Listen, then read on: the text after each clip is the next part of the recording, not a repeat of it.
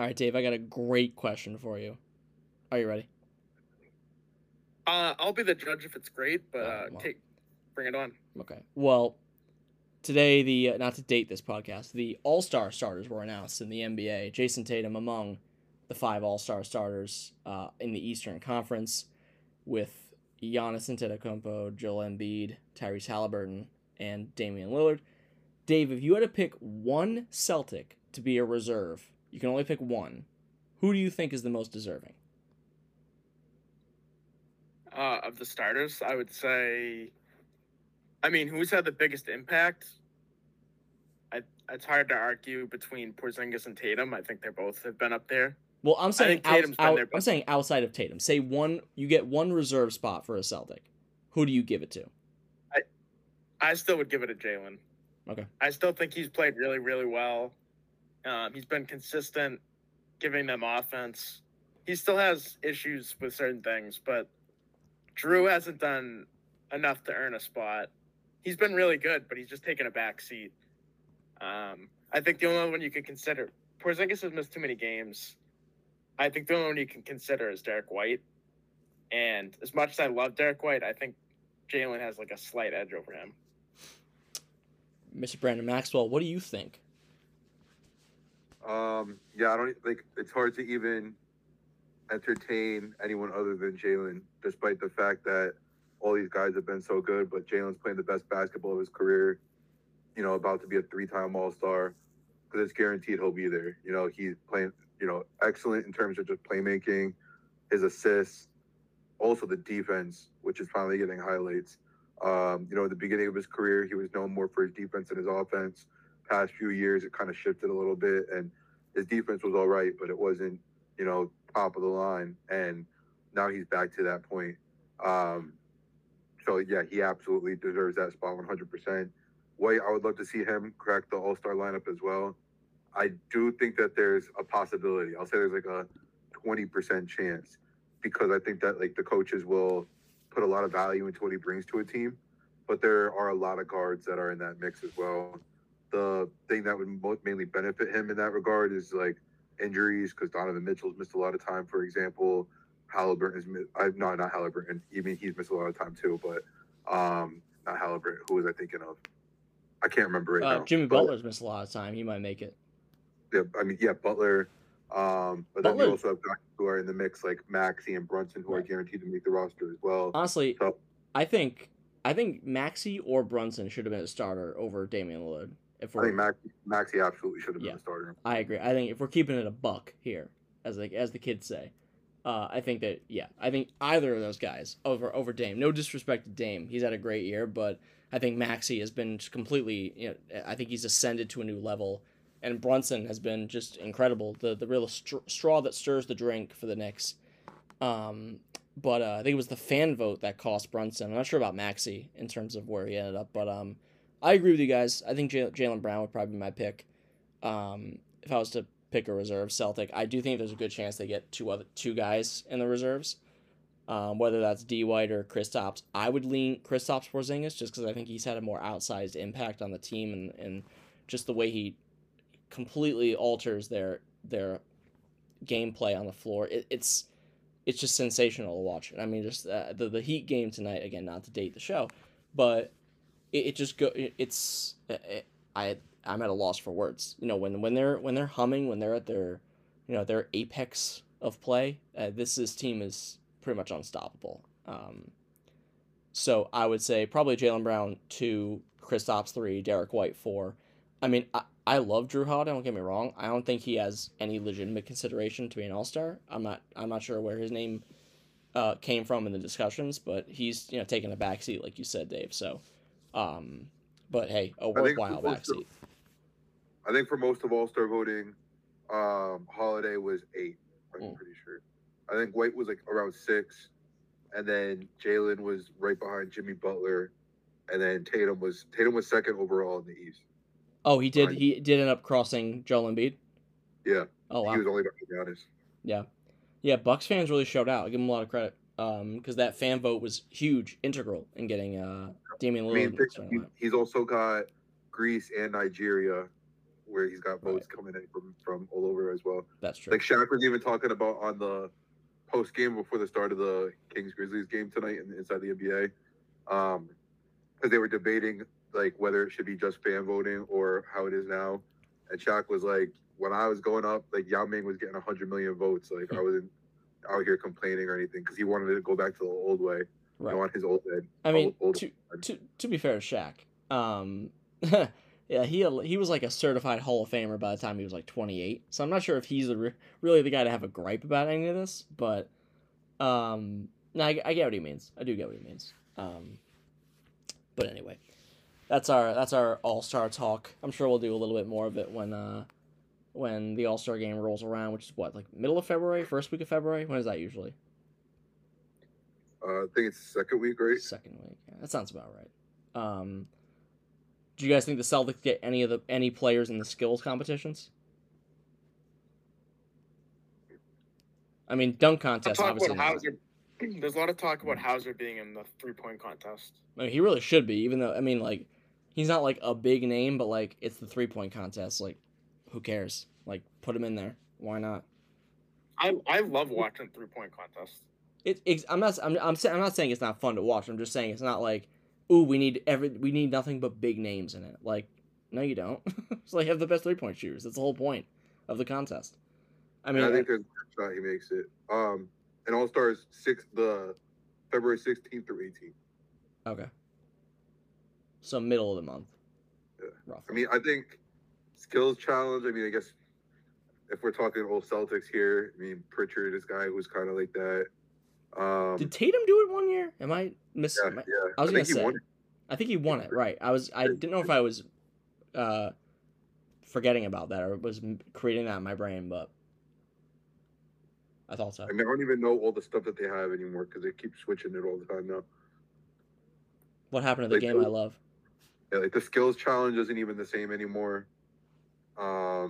Which was like annoying because that's not what the issue was. Like the issue was the dunk contest. Like that's really and the game itself. But like the 3-point contest, the skills challenge, like those were two things that didn't really have an issue. I mean, the celebrity game is boring as hell too. Half the time, I mean, for real, like 70, not 70, but like a good 50, 60% of the people, like I really don't even know anymore. Because they'll be getting like hella TikTok stars and like they got like Peloton coaches and whatnot. Like, no disrespect to them, but like I just don't know who they are. Have they? I'm trying to look it up now. Has anybody other than like maybe Mac McClung been actually confirmed for the dunk contest? I don't think so. The only thing I've seen is him getting an invite, and beyond that, I've seen nothing else. I'm pretty sure I can't remember who, but there was someone who was it Jaime Jaquez? I think they're saying he might be in it.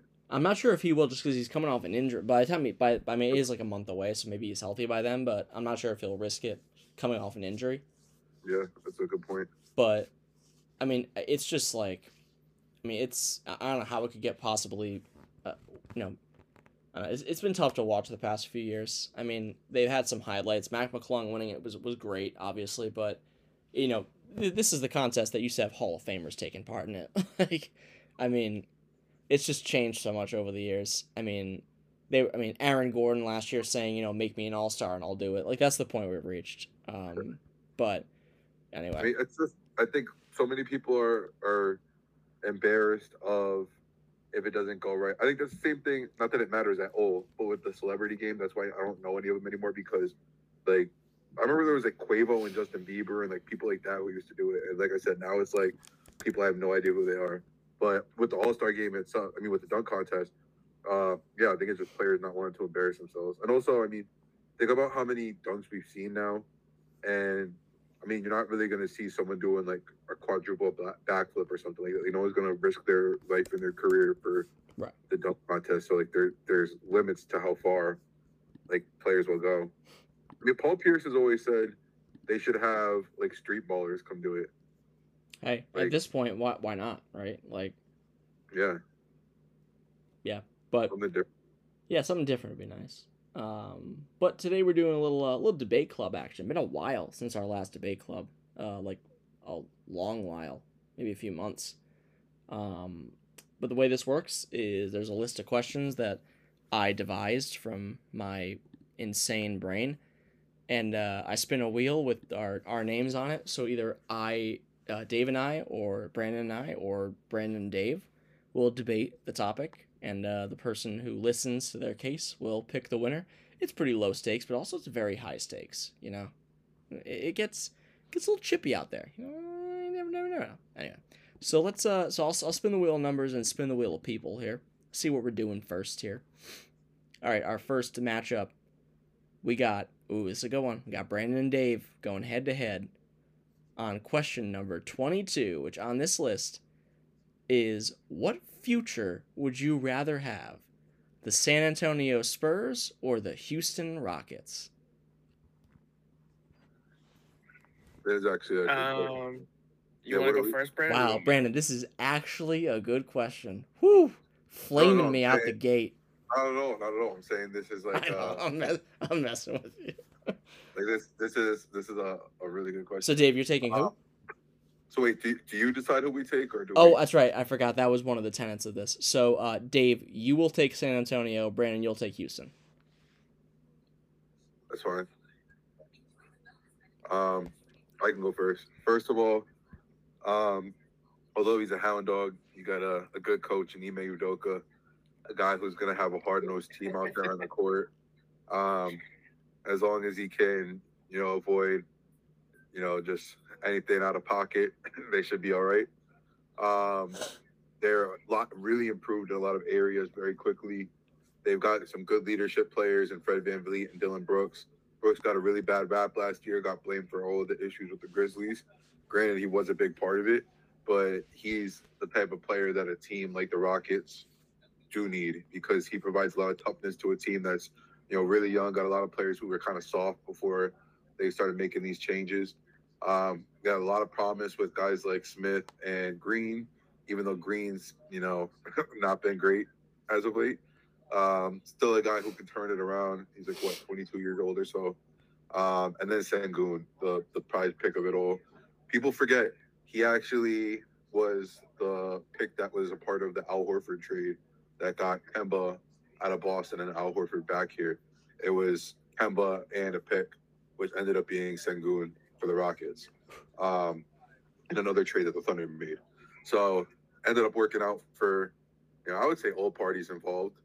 And as far as picks go, they have, I think they have a good haul of picks. I mean, from James Harden, first of all, they got a few firsts from Philly.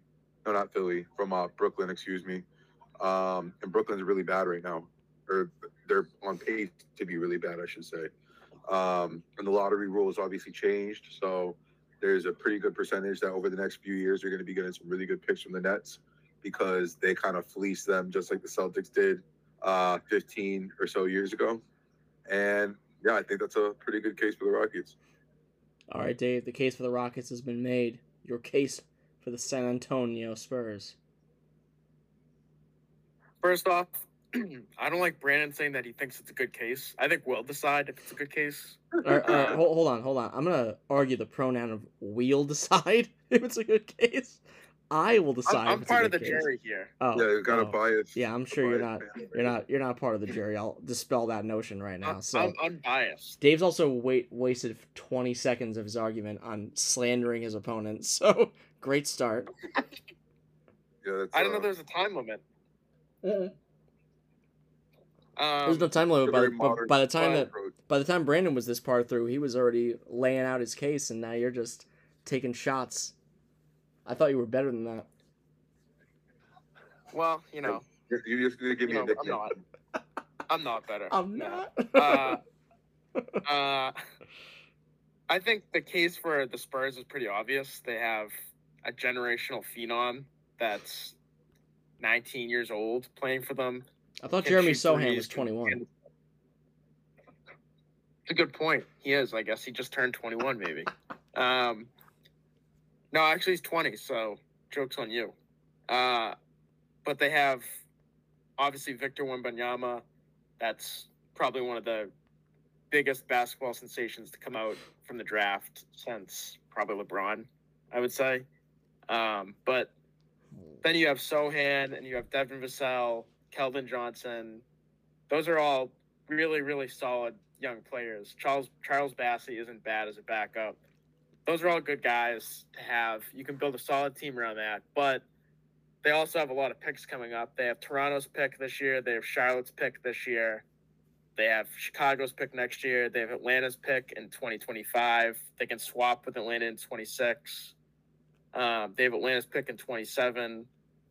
And they can swap with the Celtics in 28. Not that that does anything, but and they have a bunch of extra seconds coming up. So they have a ton of extra picks coming up, including their own, obviously, that they haven't traded any of their own. So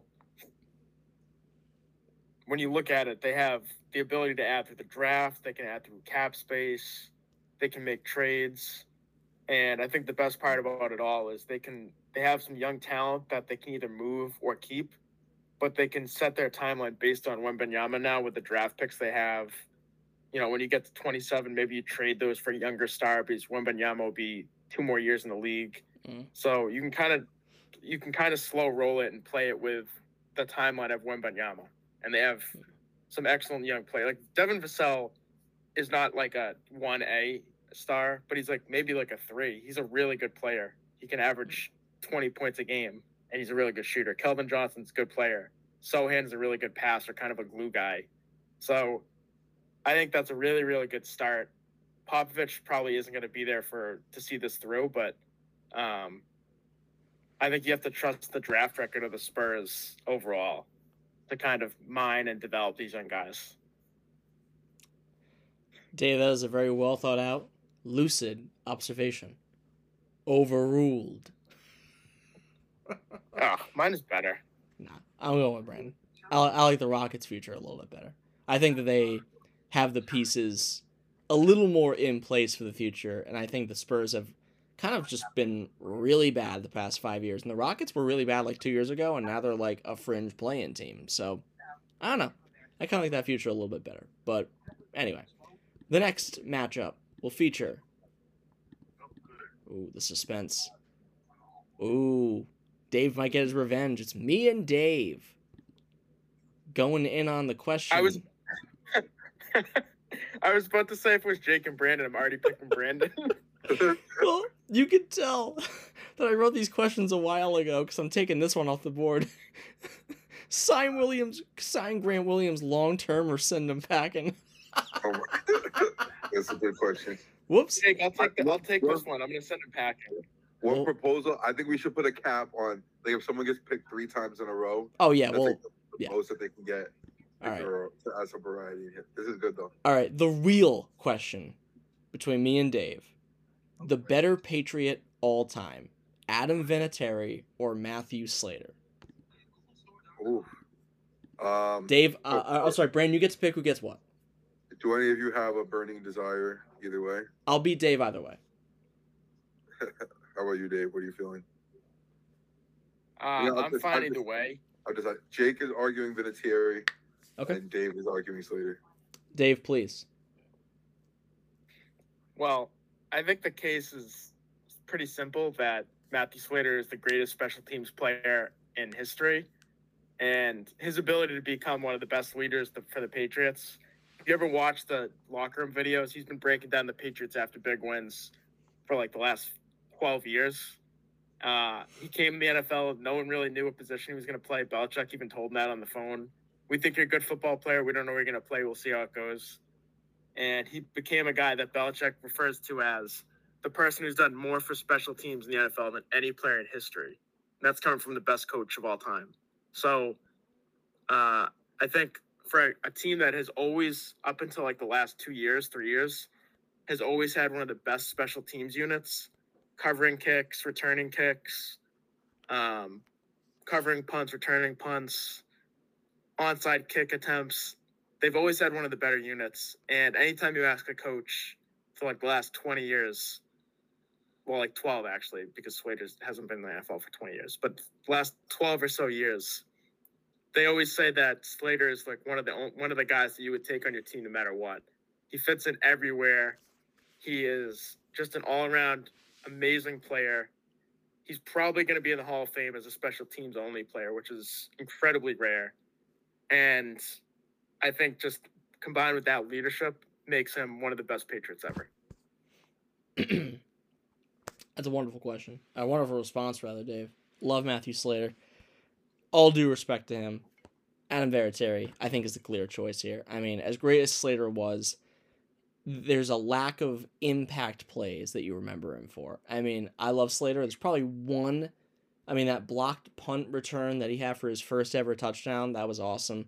And I have nothing but great things. I'm not going to slander Matthew Slater. There's no way I'm going to do that. I mean, there was a lot of great times that he had, a lot of Super Bowls won, but I mean, the Patriots. You're already slandering him right now.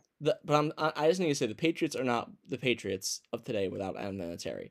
I mean, he made the 1, 2, 3, maybe 4 most clutch plays of those dynasty, the early dynasty days, the first dynasty, between the Snow Bowl and winning the first 2 Super Bowls, and they won the third Super Bowl against the Eagles by a field goal. So it wasn't as time expired like the other 2, but that was an equally integral kick to them winning that Super Bowl.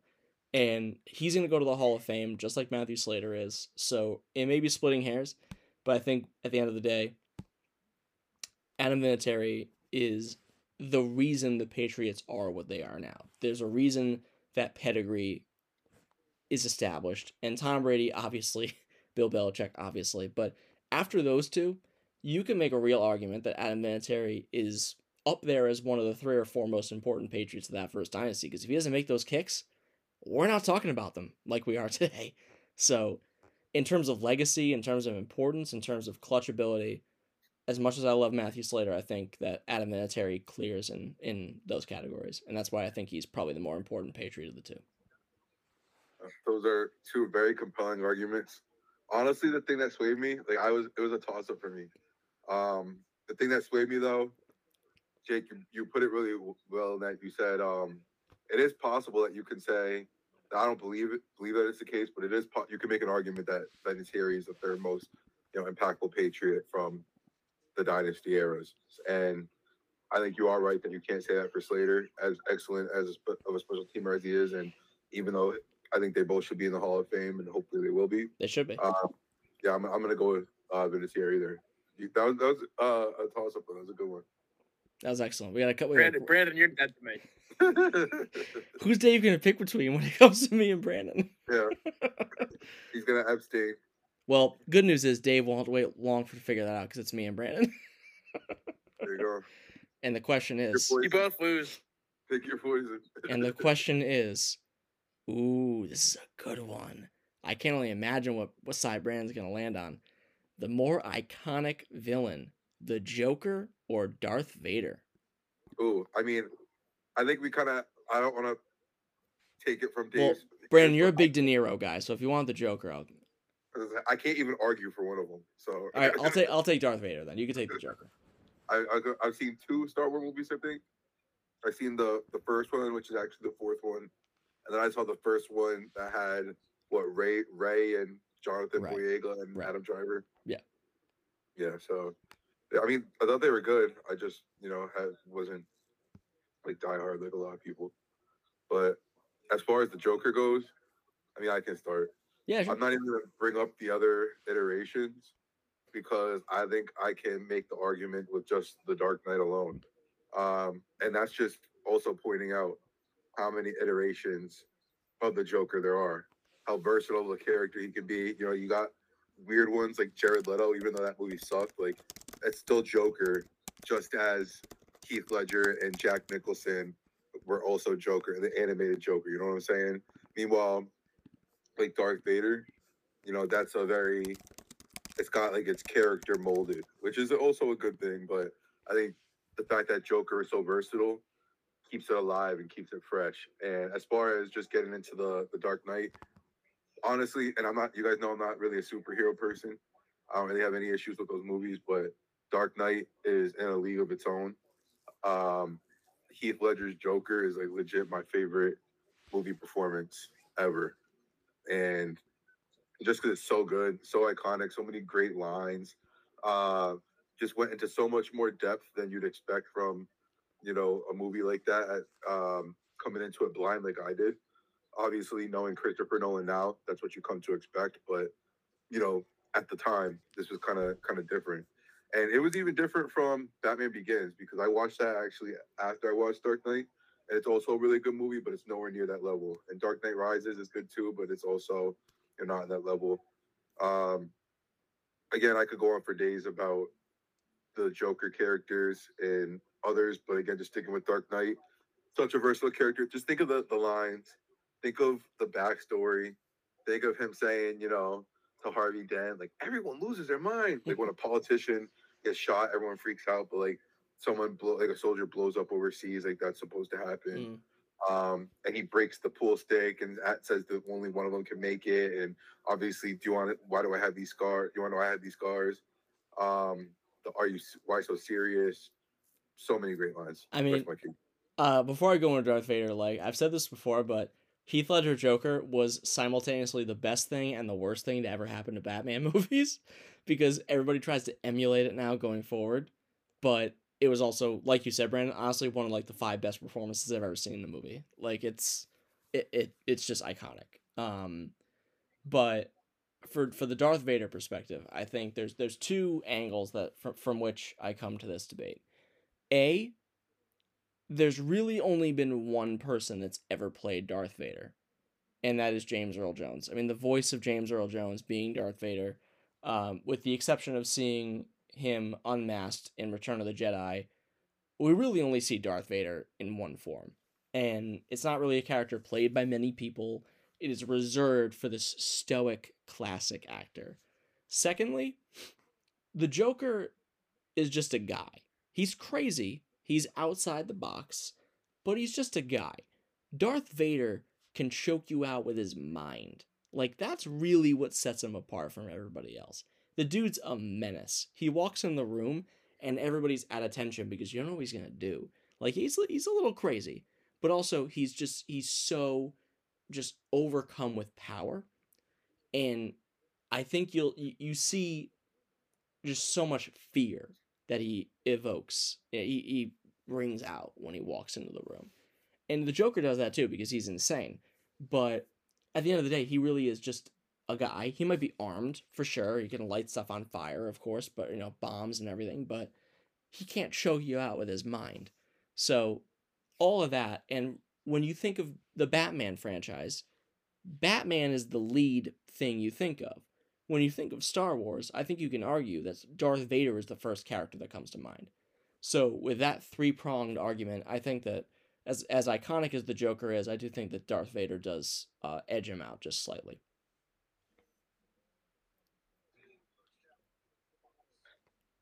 All right, I have my pick.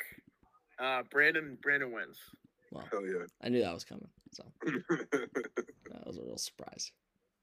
I've only seen one Star Wars movie, so all right, yeah, that you had a long road to climb, Jake. Yeah, that was a valiant effort. I find your lack of faith disturbing. All right. Sure, if it means anything, I thought about it. Number 50.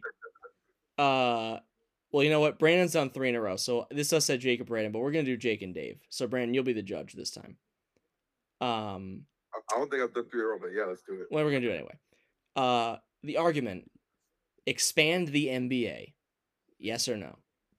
Ooh. I'll take expand. Well, excuse me, sir. Yeah, no, I'm fine with that. All right, so you're taking expand. I say no. Yes. Okay, I'll start. David started every time he's going. So I'll start. I'm gonna keep this really simple. I think that I think the NBA is at a perfect amount of teams right now. I think keeping it at 30 is the best possible thing because really you have a good balance of star players and role players. I don't think that if you went into an expansion, you'd find, because if you're expanding, you're probably gonna add 2 teams at once. And if you look at an expansion draft, I don't think you're gonna find enough players to field a team that'll be competitive within maybe 5 years. I mean, maybe if they get some draft picks, I could see it happening. But I think ultimately you'd be looking at a team that's not competitive for a while. And if you're looking at, I think you have to look at markets too. Are there viable markets to expand into? Seattle, sure, and maybe you could find one there. Vegas, I know, is a hot commodity right now to expand into, which the NBA might do. I just think that you're sacrificing expanding and growing for quality NBA play. And I'm not sure if you're going to get that because I think that we've hit this mark where I think the NBA may have found its perfect amount of teams with the perfect amount of balance between stars and role players and bench guys and G League. I just think that there's limited room to grow for the NBA in terms of teams. There's room to grow globally, there's room to grow elsewhere, but I think that expanding beyond the current size of the league might be a mistake. All right. I think that there's definitely room for 2 more teams. I think there's lots of fan bases that would be able to support a team. You could have Vegas, you could have Seattle, Nashville. There's lots of cities and areas that could use a team. They could expand into Canada more. So there's a lot of areas that could go. And I think most importantly, I think that the talent commands that there's more teams. I think that Jake's point is well made that there's a lot of role players that would probably be overextended potentially, but I like to think of it as there's a lot of end of the bench guys that we don't see play a lot that are they're not stars, but they certainly can play, and there's lots of guys that don't get picked up that can play too. So I think that if you spread out the league a tiny bit more by adding 2 more teams, I think you're going to end up seeing more parity among the league because you're going to start to see superstars kind of spread a little bit more. 2 more destinations, you're going to start to see guys kind of make their way over to those teams. The draft is going to help. And I think most likely, with the amount of talent that gets taken every year, you're likely to probably see a 3rd round maybe in the draft in the next 10 years, especially since they already made the draft now 2 days, which is in of itself a weird thing. But I think that there's definitely enough talent. I think the end of the benches are as talented as they've ever been. And for every one guy that is like a Tristan Thompson or someone who you sign who's just kind of like a veteran, or Haslam last year that you sign as just a veteran who doesn't play a lot, there's a lot of guys that are really young and hungry. Like Pritchard last year was the 12th guy in the Celtics. There's a lot of guys similar to that are playing throughout the league that don't get any minutes. And those guys could be valuable players on another team. If you expand the league, the end of the benches won't be quite as good, but those guys that aren't playing will get minutes somewhere else. Wow. I think that should be a thesis from the both of you. Great, compelling arguments on both sides. I want more teams though. I think 2 teams could do well in the NBA. Yeah, bullshit. Sorry. I'm curious. Do you guys actually feel with the side that you're arguing? Or No, do you feel... no. I feel they should expand for sure. Cool. I think that there's the most talent this league has ever had right now. Yeah. I think the 2 teams I laid out, Vegas and Seattle, are the places they should go, personally. Yeah, most likely. I mean, at least with Vegas, it's not like baseball and football where you're putting a team that's going to be playing in 100-degree weather for like especially baseball, like dead of the summer when the A's get there. Right. All right. I mean, I think the only guaranteed thing with the expansion is that Seattle's getting a team. I think that's the only guaranteed thing. Yeah, they deserve it. Okay, so question number 17 on my list here. This will be me and Dave duking it out. The question is, Dwight Howard deserved a spot on the NBA 75 team, yes or no?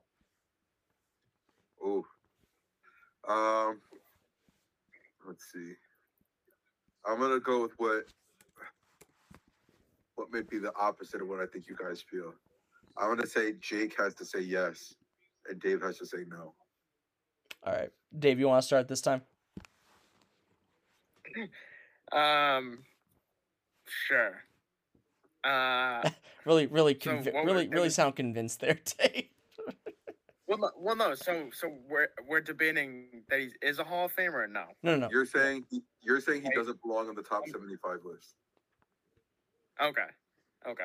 All right. I think Dwight Howard has had an awesome career, but I think that certain things are going to weigh against him when you start comparing him to the all-time great players. Now, the league's been going obviously for a really substantial amount of time, dating back to the 1900s. So, I think you're comparing him to the top 75 is really, really like the upper echelon. This isn't like saying someone's an all-star is all right. They're the top 15%. This is like the top 3% of the league. So just saying he doesn't belong there doesn't mean that people don't think he's a good player. He obviously won a title at the back end of his career with the Lakers. He is, I think, like an 8-time All-Star. But most of those were early on in his career. Same with the Defensive Player of the Year trophies. The one thing I will say is he's in the top. I think he's like 60 in points. That's nothing special. There's nothing special about his game that stands out past the first few years of his career, to me. When you look at it, I think there's a lot of things that are going to be held against him. I think one thing is people love to consider winning and they love to consider what kind of teammate you are. Because when you start comparing the top 125 players, because it's most likely you're comparing about 125 to get down to 75. You're probably cutting 40 to 50 guys. You're going to start comparing guys because the numbers are all great for those guys. You're starting comparing the little things. Dwight Howard really never was the focal point of a good team that never won a title. Then he went and bounced around because he couldn't win in Houston, and he bounced around to Atlanta, and he bounced around to Charlotte, and he bounced around to all these teams and never really won anything. He won with the Lakers. That was the first time. Bounced around to Philly. He just has been all over the place, and there's been a lot of issues with him internally and his motivations. And I just don't feel like if you're in the top 75, you have to be a guy that was on the top of your game every night, because the numbers are going to even out for people. You're comparing yourself against, Dennis Rodman. You're comparing yourself against Bill Russell. You're comparing yourself against Wilt, against Julius Erving. Like, these guys they all had elite numbers. They all did amazing things. You need to be compared against the small stuff, and I think that's where he comes up short. That's a reasonable argument for sure. And I mean, obviously, he was a fringe guy because he didn't make it. But I think when you look at the numbers and you look at some of the fringe guys that made the NBA 75th anniversary team, I think Dwight Howard deserved a spot. For probably a 9. I understand what you mean, Dave. Towards the end of his career, those last several years, really.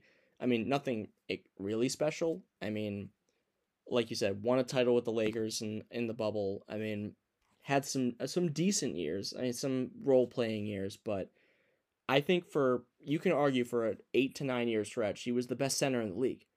And if you're talking about peak stuff, 10 good years, at least, in a lot of sports, NBA, basketball especially, that's really good enough to get you into the Hall of Fame. I mean, I know you say 4 Defensive Player of the Years were at the beginning of his career. I'm sorry, 3 Defensive Player of the Years. But he won 3 Defensive Player of the Year trophies, I believe in a row, if I'm not mistaken. 5-time All-Defensive, like I said, didn't win a championship. I know it was the end of his career, but having a ring on your resume is a big deal for some guys, a lot of guys. 8 All-NBAs, 8 All-Stars. He was 5 rebounding titles in 6 years. That's special, man. I mean, he won his first rebounding title when he was 22 years old. I mean, that's ridiculous. He had 14.2 rebounds that year in 07-08. 2 block titles back-to-back years. I mean, for an 8-year stretch at a minimum, you could argue 9-10 year stretch, he was one of the best, if not the best, big man in the league. I mean, it was remarkable. I mean, to beef with Shaq like that, you got to be pretty special. So I think, compared to other guys, no disrespect to Damian Lillard or, I mean, I'm trying to think of some of the other fringe, Anthony Davis, for example. These are incredible players, future Hall of Famers, without a doubt. But I think Dwight Howard, deserved a place on that team. I think that he got snubbed. There were a lot of spots. There were a lot of guys that got snubbed. But with an 8-year, 9-year peak like Dwight Howard had during the mid-2000s to early 2010s, I think he deserved a spot. I mean, you look at the numbers, I think they're pretty undeniable. Good arguments all around. I kind of gave you an impossible task here, Dave. I Sure think did. Yeah. Especially when I was no, go ahead. I was looking at the stats and I was like, damn, he was the 60th in points, 12th in rebounds. He won 3 Defensive Player of the Year, made 6 All-Stars. God damn it, what has this guy not done? Yeah, I definitely gave an impossible task there. That's shit. And there's obviously like a lot of old timers, no disrespect to them, but like you could most likely take one of them out and replace them with Dwight Howard. But yeah, I gotta go with Jake. But hey, Dave, you know the effort. Gotta give you an A on that one. Hey, Dave, better luck next year. All right, let's do Brandon and Dave Better luck next. next year. That wasn't very nice. Did I called your number, right, Gilmore? No, you didn't. Oh, well, better luck next year. All right, we'll go That Brandon and wasn't Dave very next. nice. Whoa, hurry. You think you're better than me? We'll go Brandon and Dave next because you guys kicked it off. I don't think you guys have debated since then. So let's go you guys. Question is number 40 on my list here. Oh, this is one of the most absurd ones. All right. Simple question, boys. Kermit the Frog versus Big Bird. This is tough. It's a tough one. Dave, you're going to go Big Bird. Brandon, you're going to go Kermit the Frog. Okay. I can't even believe I have to argue this.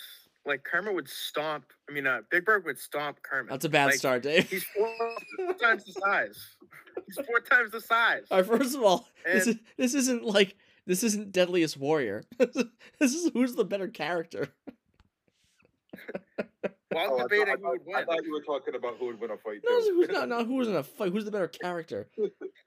Like, yeah, Wow. Darth I I Vader thought it would was who would win in a fight. Darth Vader was- would I was kill all- I Joker was without all amped touching up. him. You know what? Or you Can we know, make it hold a on. minute? You know what? Do this about You know what? 30? Just cause I'm a nice guy, I'll spin the wheel again. All right? Because clearly there's no verve for this question. So I mean, we could have argued who would win in a fight for Well, sure. that's fine. I'm gonna give you guys a very interesting one. This is question number 24. You may have heard this question before. LeBron or MJ? Dave, you're gonna go MJ. Brandon, you're gonna go LeBron.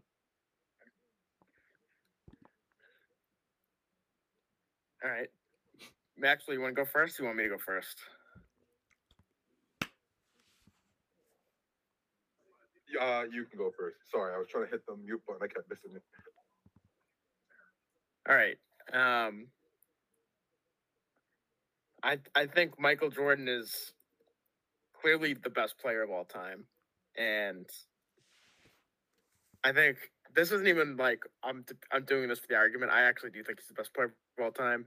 14 times All-Star, 10 times scoring champ, 10 times scoring champ, 3 times steals champ. I'm pretty sure no one thinks about that when you think of him because he was a 9-time All-Defensive Player, 6-time Finals MVP, 5-time regular season MVP, 6-time NBA champ. I mean, there legitimately wasn't anything this guy could not do. He retired after 92-93, came back after he played baseball, and immediately put up 26 and a half, almost 27 points for his chunk of games he played that year. And the next 3 seasons led the league in scoring. So he left in the middle of his prime, played baseball, and then came back and still led the league in scoring 3 times. He was still the best scorer in the NBA after taking a year off in the middle of his prime while other players were still playing. So this guy is completely ludicrous. His career highs in points, rebounds, and assists and steals. 69 points, 18 rebounds, 17 assists, 10 steals, and 6 blocks. He had 28 triple-doubles. There's literally nothing this guy couldn't do. He just, every time he touched the floor, you thought you were probably in for a treat. You thought, this guy might put up 60 points tonight. And as good as LeBron is, and he's definitely the second best player of all time because he's done pretty much everything. But Jordan had 2 3-peats, not just one, he had 2. LeBron has not had any. Jordan has won 6 titles. LeBron does not have 6 titles. Jordan has 5 MVPs in the regular season. I mean, he's made more defensive teams. He's won 2 slam dunk contests even. Like, that is just like a side note. No one even thinks about that. He's number 1 in in career for points per game. He averaged 30.1 for his career. Think about that for a minute. Think about how insane it is that someone averaged 30 points for their career. I believe he and I mean, Will. there's I believe he and Will, the only guys that ever did that. yeah. I mean, if you think about it this year, right? The last few years has been the boom in scoring. There's only like 4 guys this year that are averaging 30 for one season. And we're talking about it like this insane feat that, oh my God, I can't believe SGA is averaging 32 and Embiid's averaging 34. Jordan averaged 30.1 for his career and 33.4 in the playoffs. He was a walking 30 burger in the playoffs. Think about how just absolutely insane and mind-boggling that is. He led the league in points 1, 2, 3, 4, 5, 6, 7, 8, 9, 11 times. He's 5th in his career for points, 2nd most points in the playoffs all time. It's just there's literally nothing this guy did everything. And also everything he did. Worth noting that he is 5th all time in scoring, with pretty much missing 5 full seasons. Actually 6 full seasons if you count his 85-86 season. Including, like, I know the primes were much shorter, like 30 years ago, because obviously as medicine and sports knowledge goes up, like, you're able to treat people's bodies better and kind of let them recover better.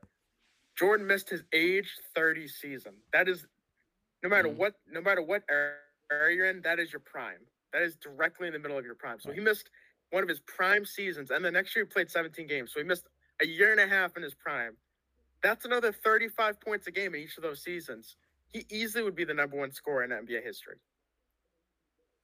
All right, Brandon. I mean, LeBron. This argument's been beaten to death. I'm not going to go into, the stats or anything like that. Just, LeBron has accumulated so many of the stats over time. Obviously, most points scored. If you're including playoff points, he had that record broken years ago. He has made his 20th All-Star game, most ever there too. And he's not even close to stopping. He's got no intention of finishing anytime soon. At least it doesn't seem like it. I believe he just turned 39. And we could see another, if we're being realistic, just talking about the way things have gone, and if he wants to continue playing, we could see another like 3 to 5 years of LeBron. Who says that we couldn't? I'm sure his next contract, he's going to be signing a multi-year deal. So the expectation around, I'm sure, will be that he's going to be continuing to play too. So think about those stats that are going to continue to accumulate over the next few years. Think about all of the ones that he's added up already. Clearly the best player in modern basketball history. The expectations that were attached to him as well. The fact that he somehow surpassed them. And then you also talk about the competition he's going against too. I'm not even one who's going to be saying like, oh, Jordan was playing against plumbers. I'm not doing that. But as far as the teams that LeBron faced, like his biggest adversary was in the early part of his career, a Celtics team that won a championship, went to the finals multiple times, and then a Warriors team that many consider to be like literally the best basketball team ever. So it's not like he was losing to scrubs. He was going against the top competition all around. And oftentimes he was doing it with a team that had like injured Kevin Love, injured Kyrie, Matthew Dellavedova, and Timothy Mozgov playing 25 minutes a night in the finals. So I think that has to be taken into consideration too. Again, just school of thought in terms of who you put number 1 or number 2. But LeBron absolutely has a case, and he's done, way more than anyone thought he would have. And everyone had the highest of expectations for him, which is insane to say. Man, you guys made incredible arguments for both these guys. I think there's a clear, 1-2 punch between the two of them in terms of who's the best of all time. Man, it's so tough. I mean, MJ, like we said, missed pretty much 6 full seasons between retirement and injury, while LeBron has just pretty much been incredibly consistent his entire career, and he doesn't have the scoring titles or the rebounding title, the steal titles or any of that, but again, he's just always been there when you need him. God, it's close, but I think I do have to lean with Dave on MJ. I think and I think you have to take into account the era that he played in terms of what was allowed and what he had to play through and what, just having to go through the Celtics and the Pistons and those teams. I think the competition was a little bit more fierce in terms of what was allowed in the NBA. But don't get me wrong, it is like a 50.1 to 49.9 decision, because as much as I hate watching LeBron James play against my team, it's undeniable that he's been 2013 LeBron is like probably the most dominant player I've ever seen in my entire life. So I can't argue against it, but I do think maybe by the time he's done, he usurps MJ, but I think right now it's just neck and neck. There's worse places to be. So LeBron James, I think what you've gleaned from this, if you're listening, is that Dave Albiani said he could tune you up on the basketball court. So Simply put, I'm shocked and appalled. Shocked and appalled. All right, it's me and Brandon. I think we all can agree that I smoked Brandon last round. That's all I'm saying. All right. This game's played under protest. Me and Brandon going at it with the Pedro number 45. The question is, I can already tell which one Dave's gonna give me on this one. The Red Sox should retire Mookie Betts' number. Dave, you get to pick who does what. Do either of you guys have a preference? Oh, I have a preference. I'm cool, whatever. Jake, I'll let you take your preference, and Brandon, you can have the other one. My preference is yes. That's my preference, personally. All right. Jake has yes, Brandon has no. Go ahead, Jake. All right. I appreciate you yielding the floor. I appreciate that. So, Mookie Betts played only 6 years with Boston. Really 5 full seasons with the Red Sox. That definitely gets counted against him for that. But 4 of those years, he was top 10 in MVP voting, a Gold Glover, a Silver Slugger, an All-Star, all 4 of those years. And the 5th year in 2015, when he was only 22 years old, he was a top 20 in MVP voting, had a really good year, hit 290, 820 OPS, 117 OPS plus, really damn good year. In really what was his rookie season, even though he played 52 games in 2014. Not a great couple of years for the Red Sox. But if you're asking, who is the best pure player the Red Sox have had in the past 10 years, 15 years, I don't think there's really much of an argument you can make beyond Mookie Betts. I mean, he helped deliver a World Series. He won an MVP. He was the best player on that team for a half dozen years. It's not his fault that they ended up trading him and he left town and will end up probably wearing a different hat when he goes into the Hall of Fame, inevitably. But if you're asking me who ended up, I don't think it's unprecedented in terms of retiring numbers for guys that only played a half dozen years with the Red Sox. You look at my Twitter profile and it says the Red Sox should retire Jimmy Fox's number despite the fact he only played 6 years here, 6 full years here. I don't think time should really factor into it. I think your impact should factor into it. And there's no player who has had a bigger impact on the Red Sox, position player, if you want to differentiate and split hairs, over the past 15 years. I don't count David Ortiz. He's in a different realm entirely. So if you want to exclude him, sure. But there's really been nobody better than Mookie that's played for the Red Sox for the past 15 years. There's no player that we've seen since we went into high school that's been better on the Red Sox than Mookie. And you could say, he's only played 5 full seasons with the Red Sox, whatever. Sure, if you want to hold that against him, fine. But I don't think you should. I think he was so dominant those years he was with us, and he helped. He was the centerpiece of the most dominant team in the history of the Boston Red Sox, and I don't think that can be discounted. So, yeah, if you want to hold it against him, he only played 800 games here, fine, and that's your prerogative. But he hit 300, had an OPS near 900. He won an MVP. He He was a runner-up in 2016. Like, you're talking one of the best players that they've has been homegrown in this system in a long, long time. And ultimately, retiring numbers is just kind of a, if you want to call it a superficial thing, fine. But I think he has a pretty good argument for number 50 being up there. I think that I just think he was so dominant in the time that he was here that I think time played shouldn't really be a factor. He was just an integral part of the Red Sox renaissance in 2018, winning a World Series, winning MVP. I put it up there. Why not? Yeah, I love Mookie. He's the man, but you lost the argument in your first sentence when you talked about how he's only played basically 5 years here. Excellent player, but like, yeah, he's about to spend 13 years in another uniform. And then on top of that, his success here was excellent, but he's never had a good postseason, if we're being real. There's Steve Pearce and David Price and Chris Sale and all these other guys Brock Holt, who had like huge contributions during that playoff run, and not to discredit Mookie at all, but like there were 7-8 guys who played better than him the entirety of the postseason when they won the World Series.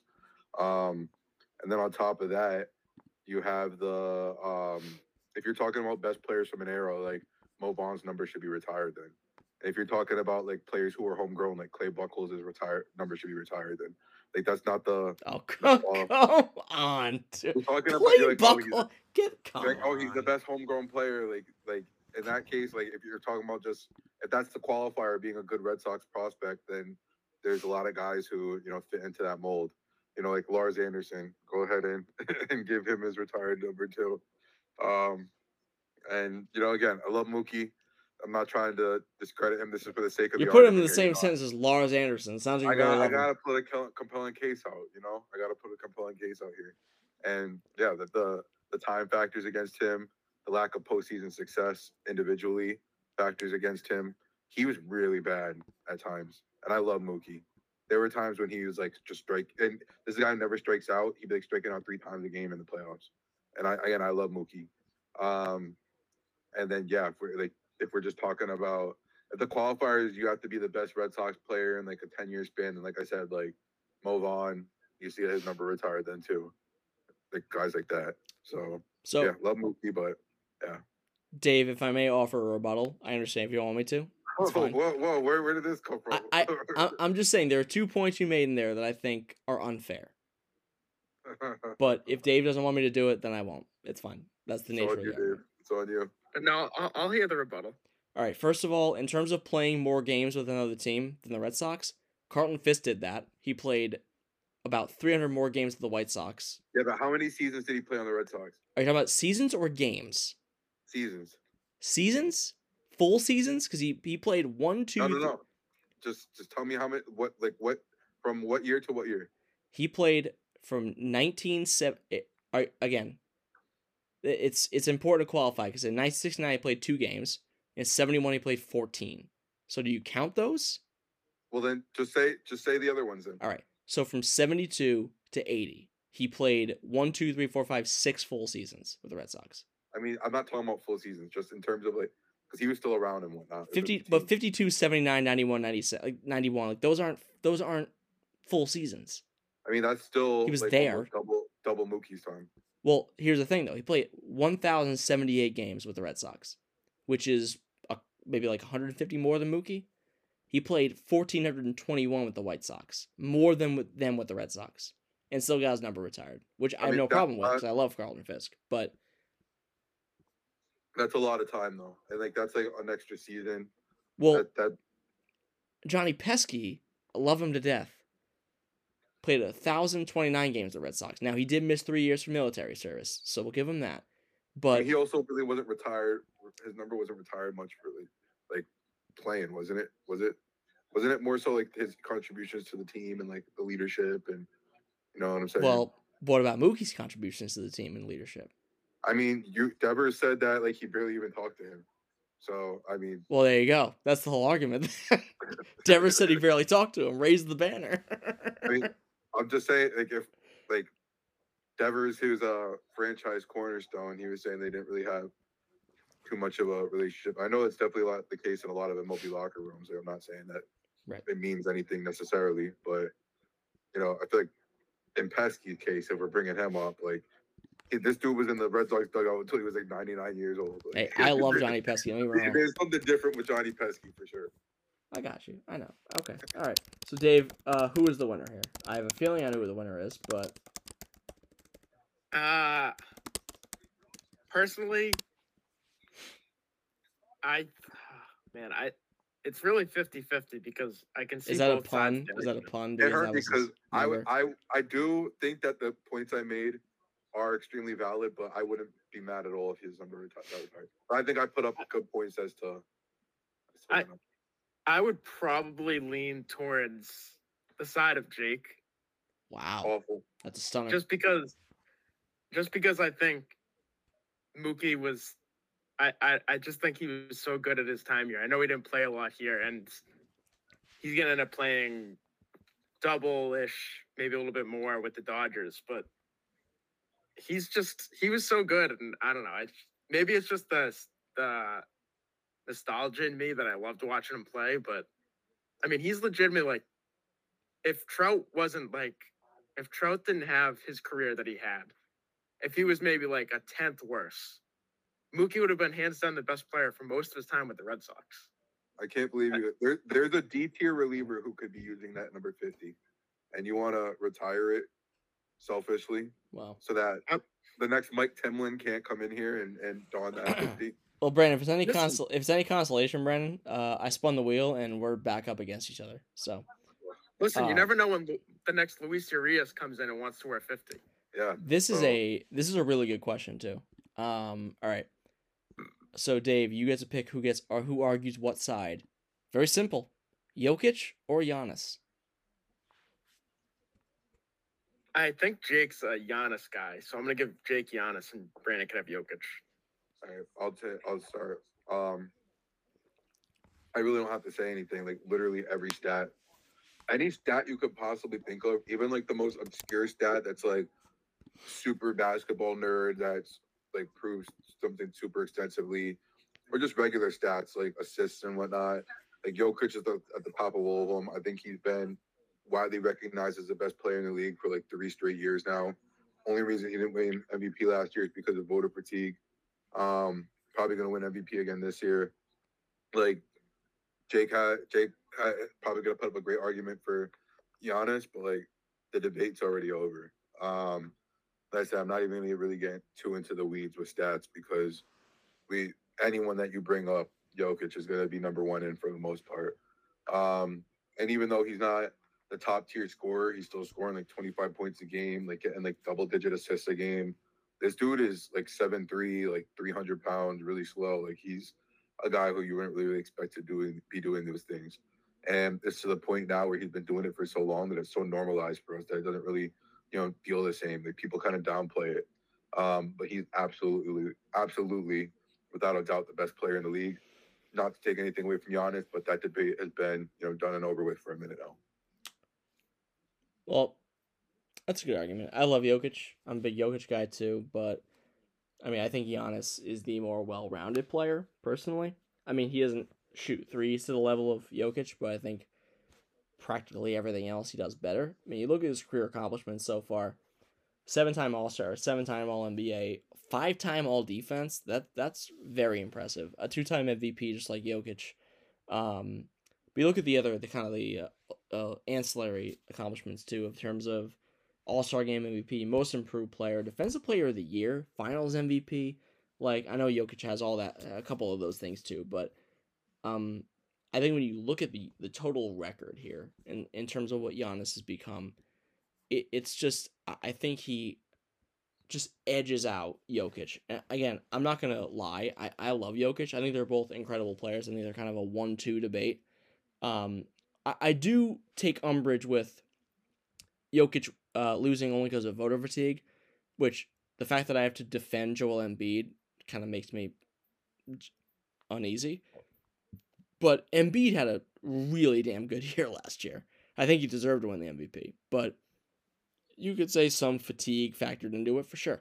But Giannis has really only improved overall pretty much every year he's been in the league. I mean, his rebounding numbers have been down the past few years from his MVP years, but I think when you factor in his defensive capabilities, I think that puts him just over the line for Jokic. I mean, he's a perennial all defensive selection at this point. You know, now he's I said 7-time All Star. He's 8-time because they haven't updated the basketball reference page, but 8-time All Star. I mean, pretty much going to make the team every year now, for like probably till the end of his career at this point. And you know, they call him the freak for a reason. I mean, Jokic has his own abilities in that realm, but I just think that Giannis has a wider toolkit than Jokic does. I mean, yes, his 3-point shooting could definitely improve. And I know Jokic kind of throws him up as a last resort, but if I'm picking one of those two players, I think you got to go with Giannis just because his entire toolkit is just, I think, a little bit more diverse than what Jokic has to offer. All right. I like both your arguments, but I'm going to go with Brandon. Oh. I think Giannis is the best player in the league. And yet you're going with Brandon. What a surprise. I think Jake's arguments are compelling, but Giannis, I do not think is as dominant or as important as Jokic is. Well, Jokic has made 2 game winners in like the last week and a half. Counterpoint, you're a meanie. Well, hold on. Now I have to pull back my decision. Good. All right. Next up, man, I'm pulling double duty here. It's me and Dave up next, and the question is, this is the suspense. All right.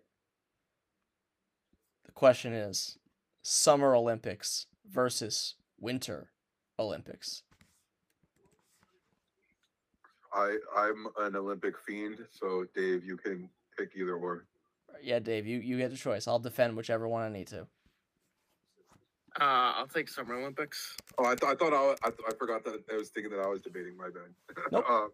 Sorry. Do one of you have a? Yeah, Dave will take Summer. Dave will take Summer. I'll take Winter. All right, cool. All right, yeah, Dave, Summer, Jake, Winter. Who wants to go first? Dave, I'll defer to you. Age before beauty, as they say. That's true. I'll be short and sweet here. I'm not a big Olympics guy, but the one thing that gets me to tune in... What a start to your argument. The one thing that gets me to tune in is the summer events like track and field. I love watching because it kind of makes me think about when I did track, even though I sucked at it. And I like watching the basketball. I think the coolest thing is seeing these guys play for their teams. And you get to see the FIBA rules, so you get to see the no goaltending rules. You get to see players hit the ball off the rim, which is fun. And I just think like the floor, the spacing, all that stuff is much better in the European game than it is in the NBA. Doesn't mean the spacing isn't good in the NBA, but the spacing in like FIBA in Europe is just otherworldly. It's guys like Steph would have 100 points a game, but I just think it's really, really cool to watch, and it's cool to see guys represent their countries. And it looks like baseball could be added soon, which, if that's the case and you get to allow professionals, I think that would be really cool as well. But overall, I think my number one sport to watch is basketball for the Olympics. And I know people love soccer. That's in the Summer Olympics too. So you have potentially 2 of the most popular sports on earth taking place in the Summer Olympics. I think it's pretty clear cut. It's a good argument, Dave. But I think that the Winter Olympics just clears here. You know, if we're looking at in terms of what is offered during the Winter Olympics, you got the biathlon, incredible stuff, mixed relay, women's sprint, men's sprint, the bobsled. Come on now, curling. Cool runnings. If you don't enjoy curling, you don't have a soul. Ice hockey, come on, man. Olympic ice hockey. Luge, come on. Who doesn't? Speed skating, Apollo Anton Ono. You don't know that name from anything else. You know him from the Summer Olympics. You know him from the Winter Olympics. Skeleton, I mean, just called skeleton. Wait, what? Snowboarding, speed skating, like, come on now. Come on. Like I know I said I like come on now. I mean we're talking. And what else is there to watch during the Winter Olympics? You know, like the Summer Olympics, there's competition. There's other stuff going on. There's other competitive efforts. We're watching baseball. We're watching, training camp. We're got eyes and everything else. Winter Olympics is the only game in town, baby. We're always watching curling. We're rooting for the US of A in curling, but Canada usually clears in that sport. Come on now. I mean, it's not even a debate in my opinion. I'm very happy that Dave chose summer because I think winter is the clear winner here personally. Jake, there was a path to victory here if you hit the right notes. The one that I would have gone with is just hey, if you're talking about the Summer Olympics, you do have like the heavy hitters in terms of sports, but Winter Olympics is where you get the most creative ones. You got people like flying in the air on skis, like you started saying in the beginning. You got people who are like skiing down a mountain and like shooting a bunch of guns at targets and whatnot. But you got some crazy things going on in the Winter Olympics. Dudes flying on snowboards and skis and whatnot, races. Like there's a lot of like I think the Winter Olympics is pretty underrated. I love both of them. I'll watch anything Olympics, honestly. I'll watch speed walking. There's something about it that just gets me like super compelled. But Dave came out, knocked all the points that you should have talking about the Summer Olympics. Basketball you relied heavily on. You're getting good points there. Soccer, you touched upon baseball being an addition. Didn't touch upon breakdancing though. That was a little I'm messing. That is a part that is coming to the Olympics though. Yeah, I'm gonna give it to Dave here. Okay, well, we all make mistakes here and there. You taking Winter Olympics was the mistake. I didn't take shit. You took summer. I said I would take summer, but you didn't fight it. Well, what was I supposed to do? You can take it up with whoever came up with the question. Well, how about I take up with the fact that you and Dave are up next? How about that? Spoiler, you both lose. All right, here's the question. I actually just added this one because there was a 51 on the board, but there was no question. So, DeMar DeRozan, Hall of Famer or not? Dave, you will argue no. Brandon, you will argue yes. Okay, I can start. First of all, just in terms of career accumulation, he's like the 18th or so top scorer in NBA history at this moment, and it's only going to get higher over the next few years as he continues playing. Still been extremely consistent over his career. His defense has fallen off a little bit, but he's still really good at the mid-range. Still got a huge leadership role on the Bulls. Was a really huge part of those Raptors teams right before they took off and won the championship. Obviously, never going to get the respect he deserves on that end because he was traded right before they ended up winning the championship. But he had a massive effect on how that team came to be. And although he wasn't on the championship roster, he had a hand in building that too. Got a long way to go. Again, he can play for a few more years. The contract's about to be up at the end of the season. He could sign a multi-year deal with whether it's the Lakers or another team going into next season. And again, as far as the points he's accumulated over his career, by the time he retires, he could be top 15 or so. And if you're going to say a guy was top 15 in points in NBA history, played like 16 seasons or so, I think that ends up being a Hall of Fame resume overall. Yeah. I mean, you made some good points. I don't think he's going to be looked at upon as favorably as potentially the numbers would say. He's never really been a part of a true winner. The best teams he's been a part of were San Antonio, which were basically a first-round exit every year, and Toronto, which basically only won one series every year and then got dominated by LeBron every playoff. He's been an outlier of consistently knocking down mid-range in a game that has kind of predicated space and long range or shots at the rim, which doesn't always mean anything, but it does kind of make you stand a little bit more. But that being said, it does surprise some that he's only 40th in career scoring. I think that number probably needs to be higher just because he's not anywhere near the top in assists. Points per game, he's just inside the top 50, 21.1. he was never really a rebounder. He was never really a top-notch shooter. Never really a free throw guy.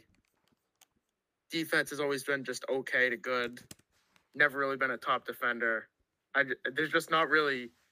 I mean, his Hall of Fame probability is under 50% on Basketball Reference, and that's despite the fact that he's 34 right now, and he's going to be 35 next year. So he probably doesn't have much time left in the NBA as far as a top contributor. He might make some teams as kind of like a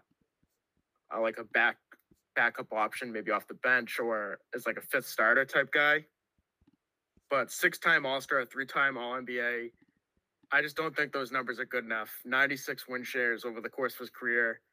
And again, I think when people are kind of in that vein of not really having like any one thing that sets you over the edge, like Shaq with his points and rebounds combination, Dwight Howard was the defensive game, Kevin Garnett with the defensive reputation and passing reputation. You need to have something that kind of sets you over the top. And I don't think DeMar DeRozan was ever a top 15 player in the NBA when he played for the most part. So to me, it's a slight miss. I don't think he gets off by that much, but I just don't think he does enough. And his resume is big enough to require admittance to the NBA Hall of Fame. Those are two really good arguments. I can see both sides.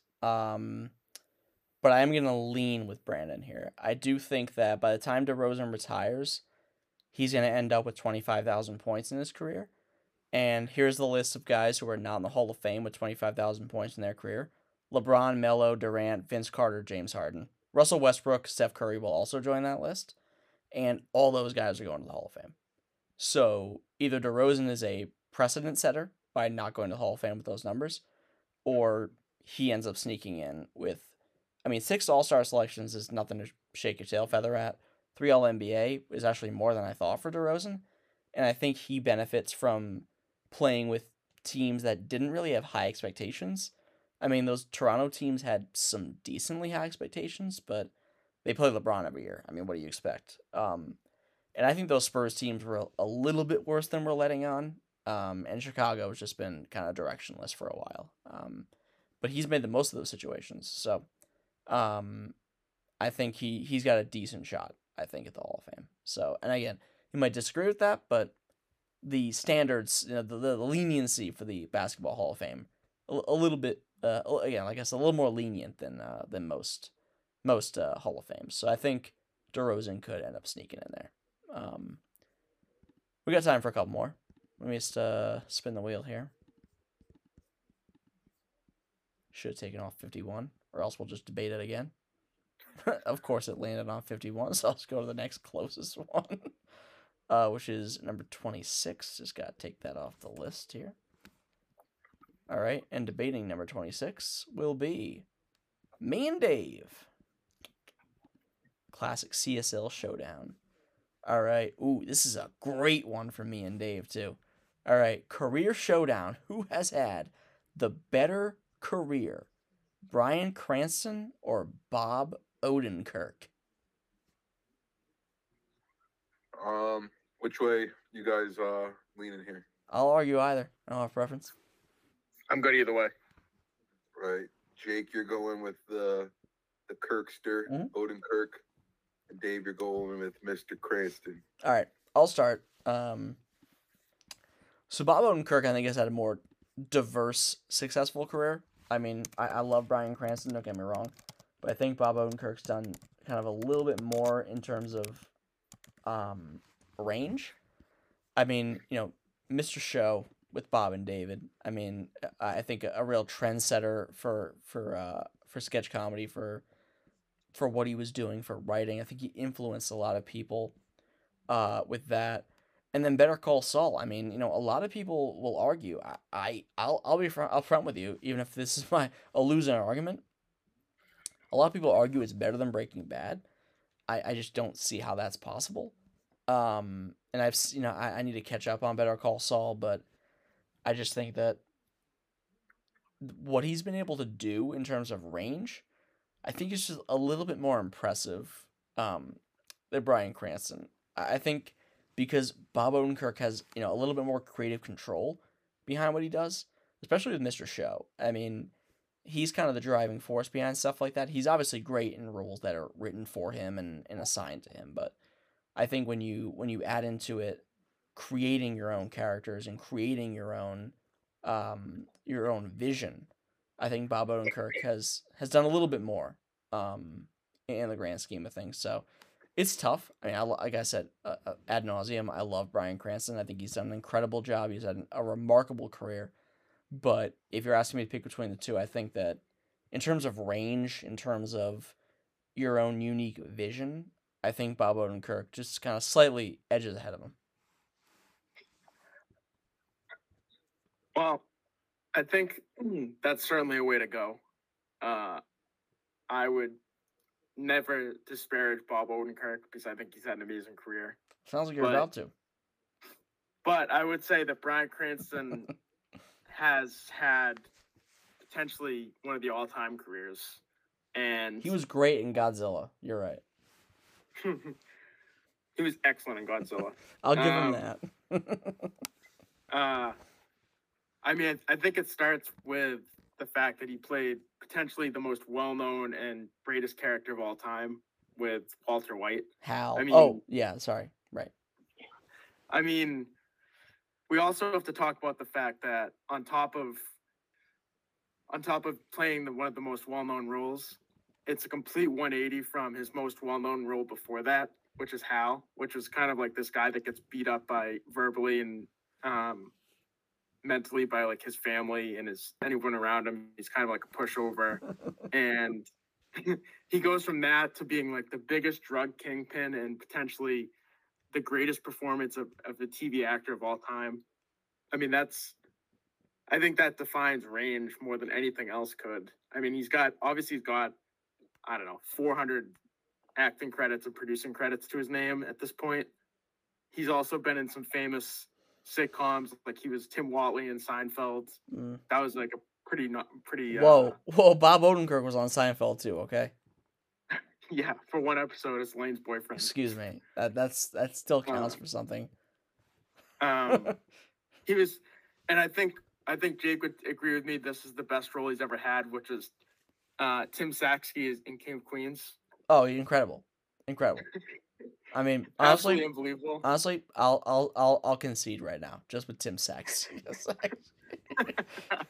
I forgot about that. Honestly, that's the winner right there. Incredible performance.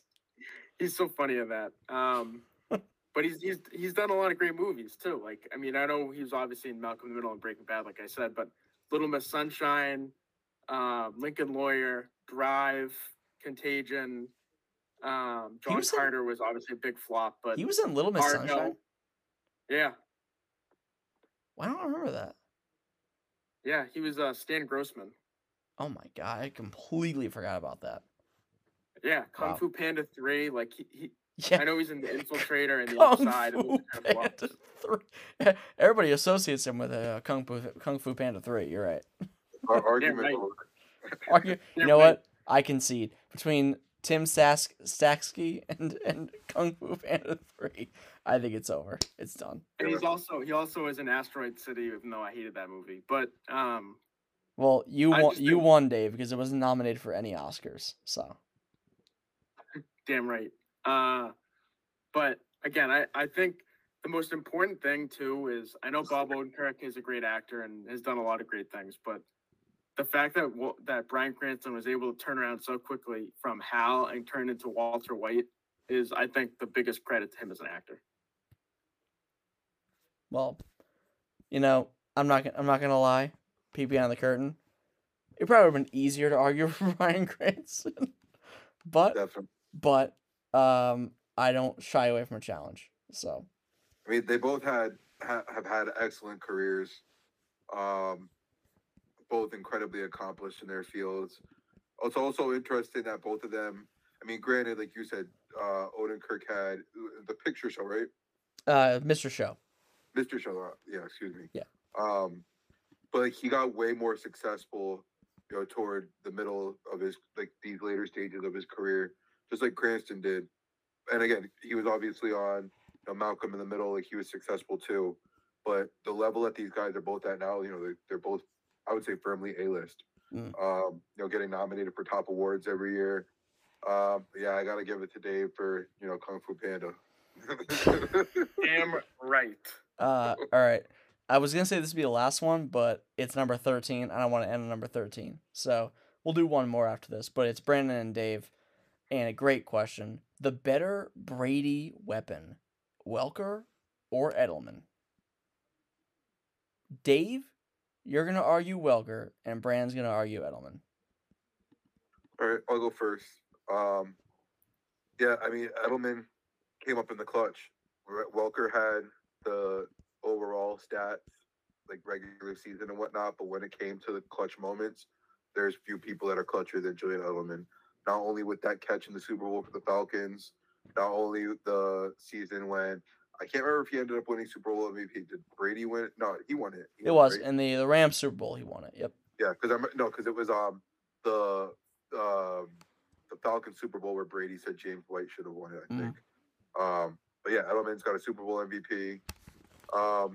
Again, respect Welker, love Welker, but one of the highlights of his career, or not highlights, but lowlights, I should say, is missing that catch in the Super Bowl against the Giants, which it was a tough catch, but a guy like Welker's caliber, you're hoping that he can pull that down. And Edelman was coming up with plays that you would never expect him to make on the other end. And he's got 3 rings. So I think that, makes this a pretty easy argument for myself. Dave, you got a hill to climb. I love that you patted yourself on the back as you're Oh yeah, have to, just to muddy the waters a little bit. Right. All right, well, I hate to burst your bubble here, but Wes Welker is better in almost every statistical category over Edelman in his career. What about Super Bowl rings? Listen, one player doesn't control the destiny of a team. So then what makes Wes Welker so special? And he was more productive. If we're talking about the player, Wes Welker was way more productive than Edelman was. And he never had any of the injury concerns that Edelman did. People forget that Edelman, for his first 4 years in the league, continuously had trouble staying healthy. His first year he popped, and people thought he was ready to replace Welker. And then he got hurt constantly, to the point where his last year with the Patriots in his rookie deal, in free agency that year, he remained unsigned for multiple months and went to the Giants to try to get an offer out of them. They didn't even make an offer, and he signed with the Patriots for 1 year and $1 million. That's how much people could have had him for. So, again, he had a really great career, but Wes Welker was way more consistent than he was. He had 903 receptions. Edelman had 620. He had almost 10,000 receiving yards. Edelman didn't even have 7,000. They each averaged 11 yards per reception, but Welker had 14 more receiving touchdowns. And he was a better punt returner for punt return yardage. He had better kick return yardage, made more Pro Bowls, and made more All-Pros. Edelman made 0 combined. Welker made 5 Pro Bowls and 4 All-Pros. I just don't even think it's really, if you're looking at the overall snapshot, I don't think it's really close. I think Welker was the better player, and it just so happened that some of the Logan Mankins, that he just happened to be on the Patriots at the wrong time, where they came up short in the big games. But it doesn't take away from guys like Logan Mankins or Wes Welker about how great they were. So, all that is true. But the question I asked was the better Brady weapon, not the better player. Because the better player is undeniably Wes Welker, for sure. But clearly Tom Brady had a better chemistry with Julian Edelman than they did with Wes Welker. Because Wes Welker dropped a lot of important passes, and Julian Edelman didn't. So for that reason, I do have to lean Edelman. If it was a better player, I would definitely go with you, Dave, because Wes Welker was undeniably the better player. I mean, all the numbers you listed, I'm looking at them now, like way better in pretty much every regard, except for rushing attempts, rushing yards, and punt return touchdowns. He pretty much has everything over Edelman statistically. But I would even argue that he was the better Brady weapon. I mean, if you look at the numbers, Wes Welker's best seasons with Brady, Edelman doesn't come anywhere close to those. That's fair. But did Edelman ever play alongside a Randy Moss?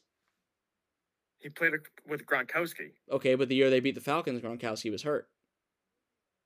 Yeah, So, but that doesn't mean. and Edelman Welker also wasn't made good at maybe Welker. the best catch the Patriots have ever seen in the playoffs. Hey, Brian Timms made a great catch once. All too, right, so all right. When did Brian Timms one make that doesn't catch? sell. Did he make it during the regular season in Week 5 or in the Super Bowl?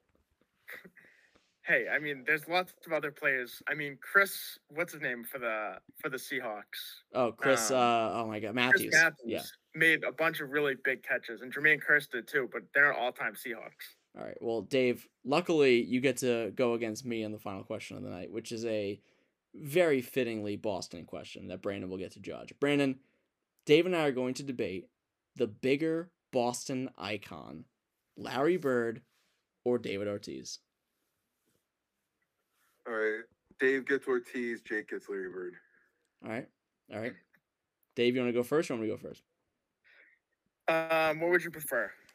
I'll let you pick. You want me to receive or defer? I'll defer. All right. All right.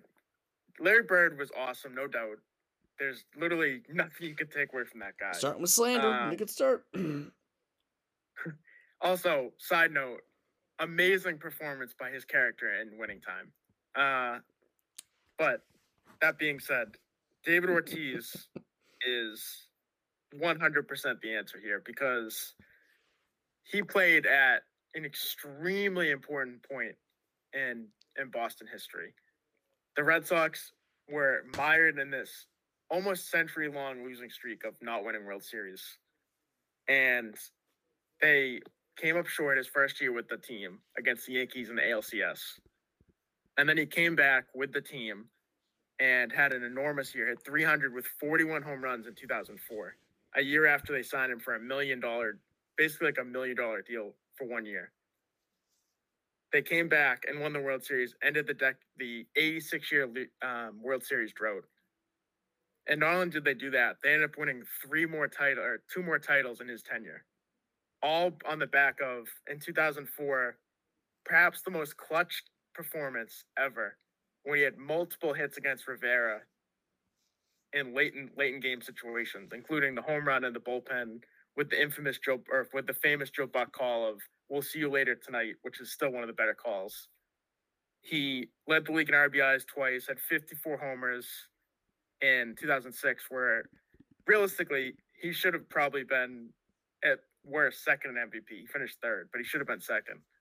Had 148 RBIs the year before, so he had 5 straight years of 100 or more RBIs. He consistently outperformed every expectation people had for him, to the point where his last year at age 40 with a bad leg and a bad foot led the league in doubles and RBIs and slugging and OPS at age 40. This guy was a monster, continuously putting up big numbers and evolving as a hitter past the point where he was a 250 hitter for the most part, and then the last 5 or 6 years of his career became a 300 hitter. Everything this guy did was clutch. He had incredible poise down the stretch, and in the 9th inning, 8th inning, there was no one you'd rather have.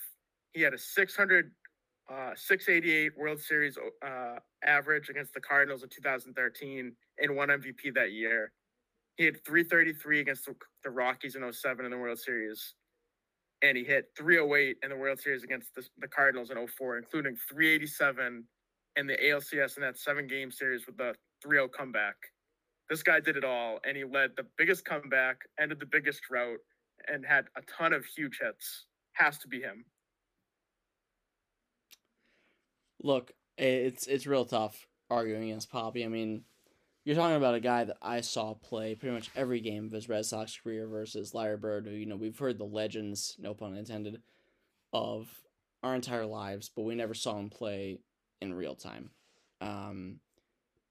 That being said, I think when we talk about bigger icon, I think Larry Bird has to be the choice here. 3-time MVP.